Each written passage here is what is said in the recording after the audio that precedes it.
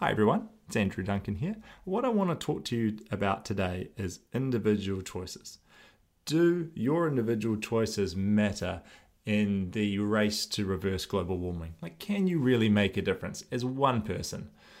It's interesting. I chat to people about my fears around climate change and global warming, and I think the inertia that a lot of people feel comes about from their deep-seated kind of expectation that they can't make a difference. That this is such a monumental problem that it's overwhelming for people, and they just feel like this is something that governments have to solve, and that one person making a change can't make a difference.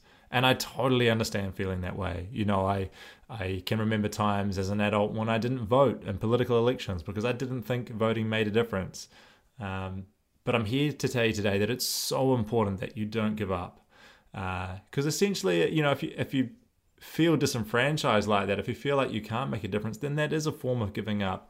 It's also a form of absolving personal responsibility. If your argument is always that, the government needs to fix it, the government needs to do X, Y, and Z. The thing is, you're going to be waiting a long time. Governments are reactive. They will make changes when the populace demands it. Change will occur if enough of us demand it. So how do we make that change happen? We just have to act as though that change has already happened.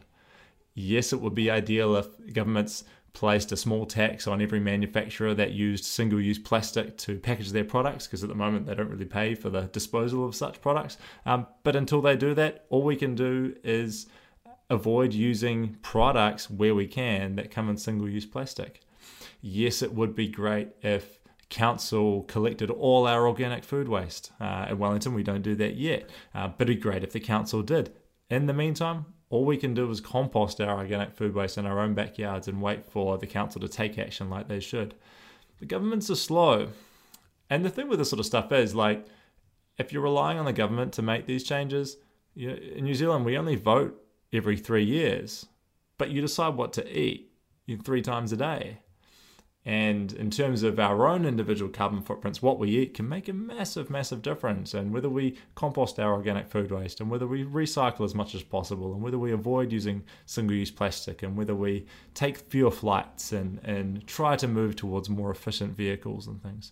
So the action of millions, if we see change across society as a whole, that's just the collective change built up. That's just a whole lot of individuals changing their habits. And you can be one of those individuals. One thing to remember with climate change is that it's not a binary thing. It's not like the world is going to have global warming or not. It's not a switch that we turn on and off. The planet is heating up.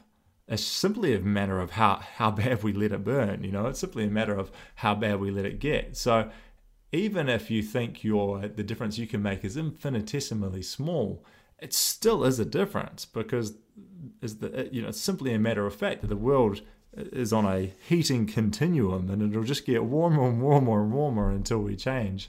So it can always get worse. It can always get worse.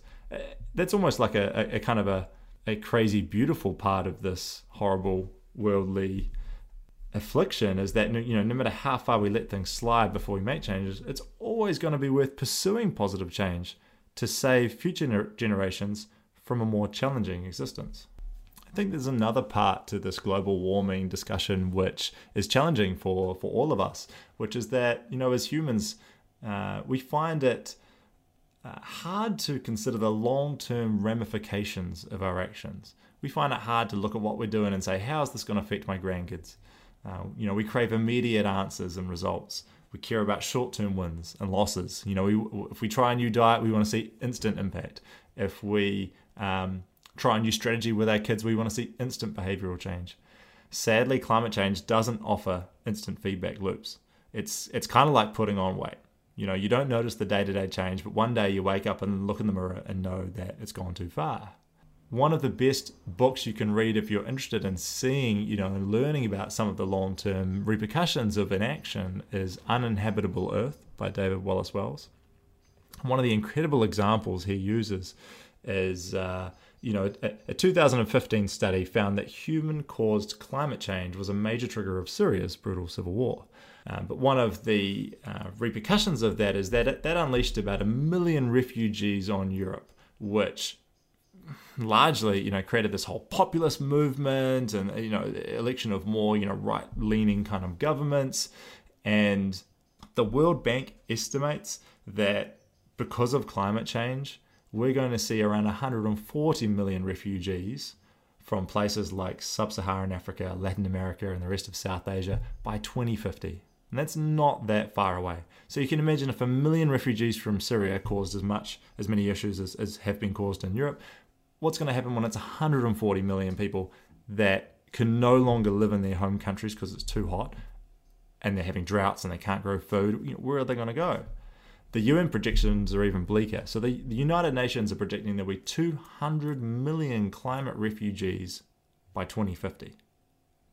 To me, that's a ridiculously scary thought. That makes me think our kids are going to be fighting in climate wars. And it's our generation and the next generation that are going to bear the brunt of this. So there are real ramifications of inaction. And so no matter how bleak it gets, no matter how ineffective I think individual actions might be, I'm going to take whatever action I can, because I don't want to look at my kids in 20, 30 years time and say, I'm sorry, I didn't see this coming. I didn't know anything, I didn't know it was going to be this bad. But with all that, I'd say I really do think our individual choices matter. I think they can make a difference. I think you can lead by example and show other people that it matters to make the right choices. And simply put, the two very best actions you can take I'll give you three. The three very best actions you can take to reverse global warming are simply to reduce the amount of red meat that you eat, to divert as much organic waste as you can from landfill. That means reducing the amount of food you waste as a family. That means making sure you eat leftovers, making sure you don't cook more than you need, and making sure anything that is left over you put into a compost bin outside, or a bokashi bin if you're in an apartment. Number three is to try and minimize how much you fly and how much you drive a petrol car. That's essentially it. I'm not saying don't go on holiday. You should definitely do that, but just think carefully about it. And where you can be smart about your transport, then please do that.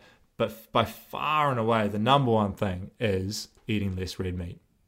Don't have to go vegan. You don't even have to be vegetarian. Maybe you just save red meat for when you go out to a restaurant or something like that. But red meat is the most intensive food to create. So if you want one little thing you can do, that's it. So for everyone listening, and I hope that gave you a bit of an understanding of why I'm so passionate about this and why I believe individual choices really do matter. Thanks for listening, everybody.